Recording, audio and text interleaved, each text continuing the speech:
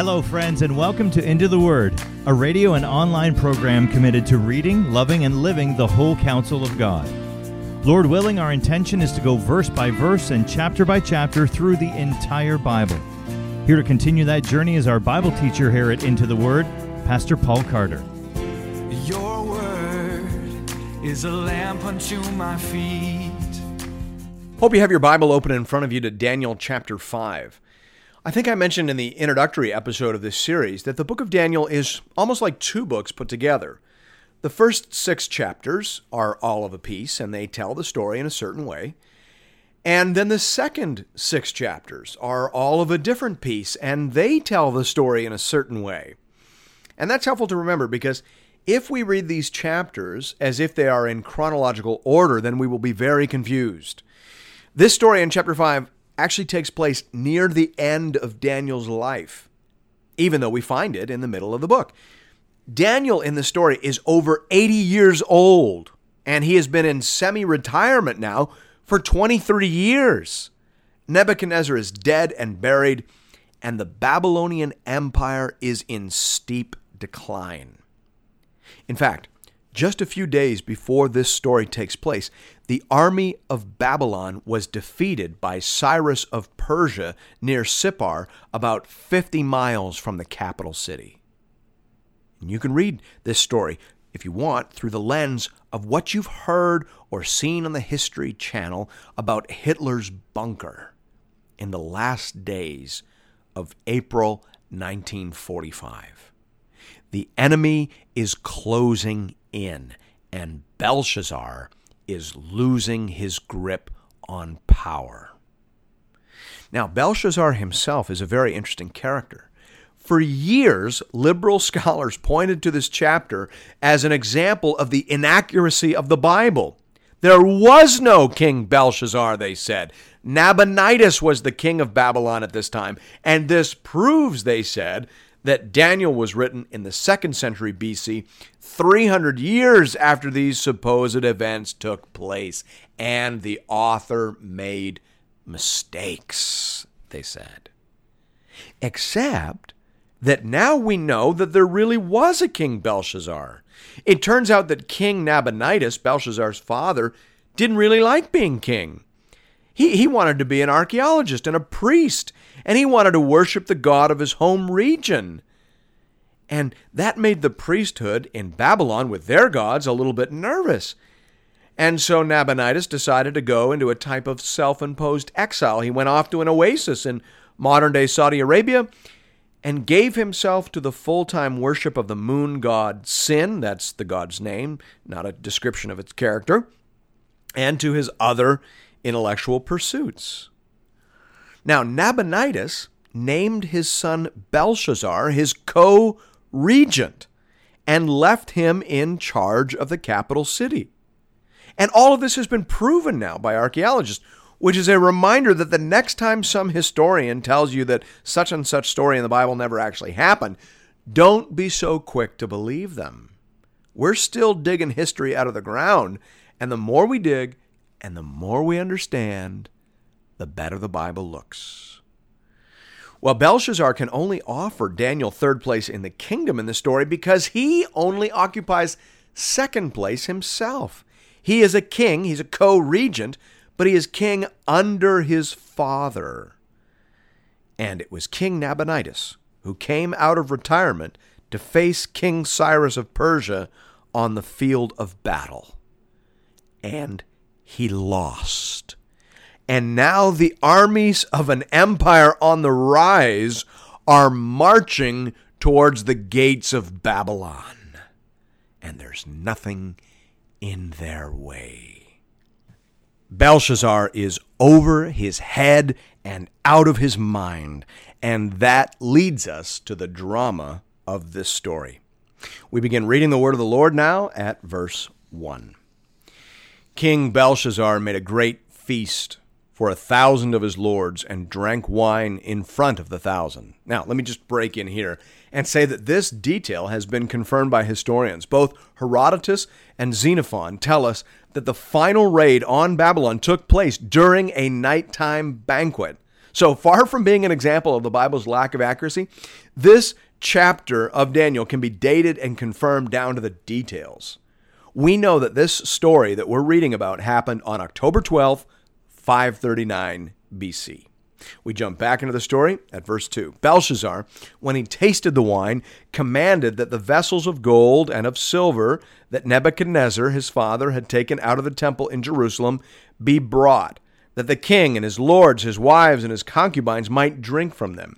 Then they brought in the golden vessels that had been taken out of the temple, the house of God in Jerusalem. And the king and his lords, his wives, and his concubines drank from them. They drank wine and praised the gods of gold and silver, bronze, iron, wood, and stone.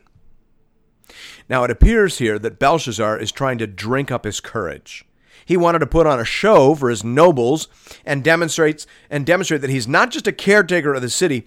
He himself was a man of courage and strength, a man to be followed. And so he brought out the spoils of long-forgotten campaigns. And he tries to associate himself with the great victories of the past, with Nebuchadnezzar. And in a sense, that takes us back to the very opening words of chapter 1. In Daniel chapter 1, verses 1 to 2, the very opening words of the book, this is what we're told. In the 3rd year of the reign of Jehoiakim, king of Judah, Nebuchadnezzar, king of Babylon, came to Jerusalem and besieged it. And the Lord gave Jehoiakim, king of Judah, into his hand, with some of the vessels of the house of God. And he brought them to the land of Shinar, to the house of his God, and placed the vessels in the treasury of his God. You see? And Belshazzar is looking back to that. He's saying, Babylon is a great power. Don't forget that. Babylon has won victories even over the gods, he says. But Belshazzar didn't read the fine print. Nebuchadnezzar brought home the spoils, but it was only because they were given to him by God. The Lord gave all these things into his hand. Belshazzar conveniently forgot about that part. So he brings out these vessels to remind the nobles and perhaps himself that Babylon is a power to be reckoned with. But his plan backfires. Verse 5 says, immediately the fingers of a human hand appeared and wrote on the plaster of the wall of the king's palace opposite the lampstand. The king saw the hand as it wrote. Then the king's color changed, and his thoughts alarmed him. His limbs gave way, and his knees knocked together. The king called loudly to bring in the enchanters, the Chaldeans, the astrologers. The king declared to the wise men of Babylon, whoever reads this writing and shows me its interpretation shall be clothed with purple and have a chain of gold around his neck, and shall be the 3rd ruler in the kingdom. Then all the king's wise men came in, but they could not read the writing or make known to the king the interpretation. Then King Belshazzar was quite alarmed, and his color changed, and his lords were perplexed. The queen, because of the words of the king and his lords, came into the banqueting hall. Now, let me just pause there. Most scholars believe that this is the queen mother, Belshazzar's mother and Nabonidus' wife. Her name was Nitocris, and she was renowned in the ancient world for her wisdom, and she proves herself in this story to be a formidable character, far superior in prudence and intelligence to her son. Text goes on to say, and the queen declared, O king, live forever. Let not your thoughts alarm you or your color change. There is a man in your kingdom in whom is the spirit of the holy gods. In the days of your father, light and understanding and wisdom, like the wisdom of the gods, were found in him. And King Nebuchadnezzar, your father the king, made him chief of the magicians, enchanters, Chaldeans, and astrologers, because an excellent spirit, knowledge, and understanding to interpret dreams, explain riddles, and solve problems were found in this Daniel, whom the king named Belteshazzar. Now let Daniel be called, and he will show the interpretation.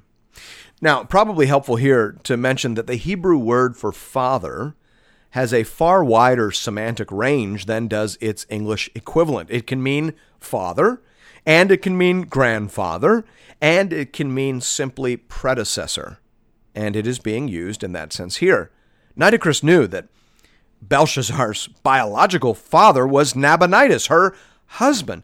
But she is speaking here of the king with which Belshazzar is trying to identify, his hero, his predecessor, Nebuchadnezzar. She is saying, if you really want to be like him, then do what he did. Call for Daniel, and he will show you the interpretation.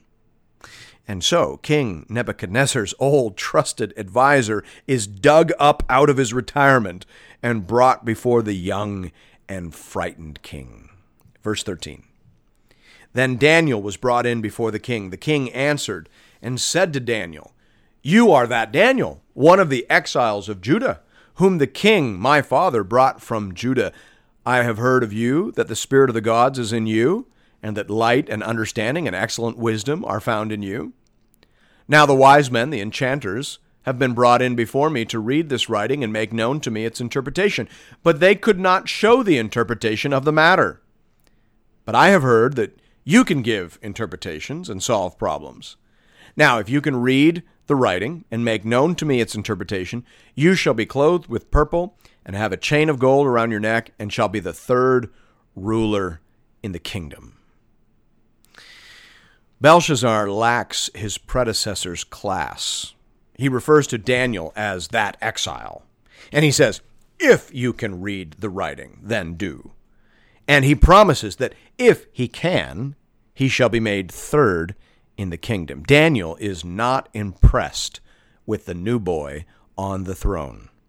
Verse 17 says, "Then Daniel answered and said before the king, 'Let your gifts be for yourself, and give your rewards to another. Nevertheless, I will read the writing to the king and make known to him the interpretation. O king, the Most High God gave Nebuchadnezzar your father kingship and greatness and glory and majesty, and because of the greatness that he gave him, all peoples, nations, and languages trembled and feared before him. Whom he would, he killed, and whom he would, he kept alive.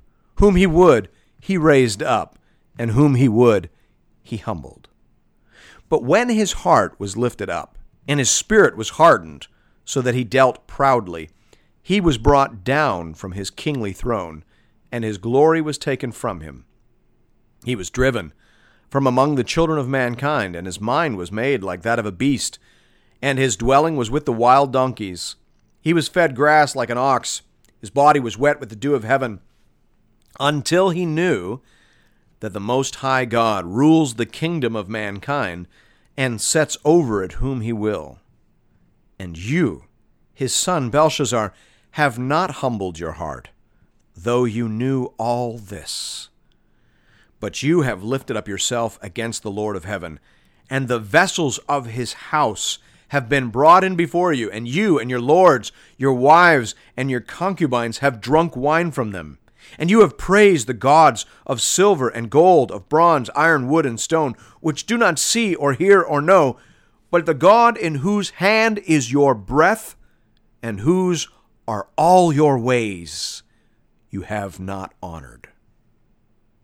Then from his presence the hand was sent, and this writing was inscribed. And this is the writing that was inscribed: Mene, Mene, Tekel, and Parsin.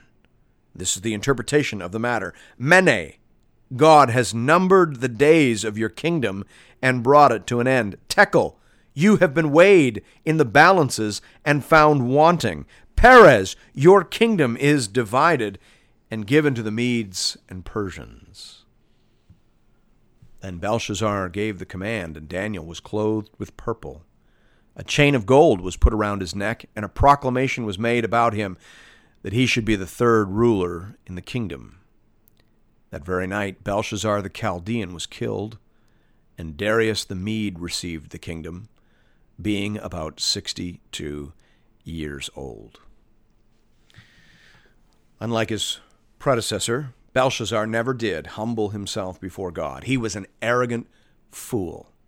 Now, Nebuchadnezzar was arrogant too, but he was wise enough to bow down before the wisdom, might, power, and authority of the God of Israel. Daniel respected Nebuchadnezzar, and God used him and prospered him and allowed Nebuchadnezzar to live out a great length of days. Not so Belshazzar. Belshazzar was numbered, weighed, and found wanting, and his kingdom was given to another. And this marks the transition between the head of gold and the chest and arms of silver from Nebuchadnezzar's dream in chapter 2. God raised up Nebuchadnezzar, and God cast down Babylon and Belshazzar. Despite all appearances to the contrary, God is large and in charge. He lifts up and he throws down, and he knows how to preserve and promote a remnant of his people. Thanks be to God. Thank you, friends, for listening to another episode of Into the Word. If you're interested in additional resources or previous episodes and series, you can find those at intotheword.ca. You can also connect with Pastor Paul and other Bible readers on our Into the Word Facebook page. Just type Into the Word into your search bar. If you'd like to contribute to this listener-supported program, go to the website and click the Give bar in the top right-hand corner. Once again, that's intotheword.ca. We hope to see you again real soon, right here, for another episode of Into the Word.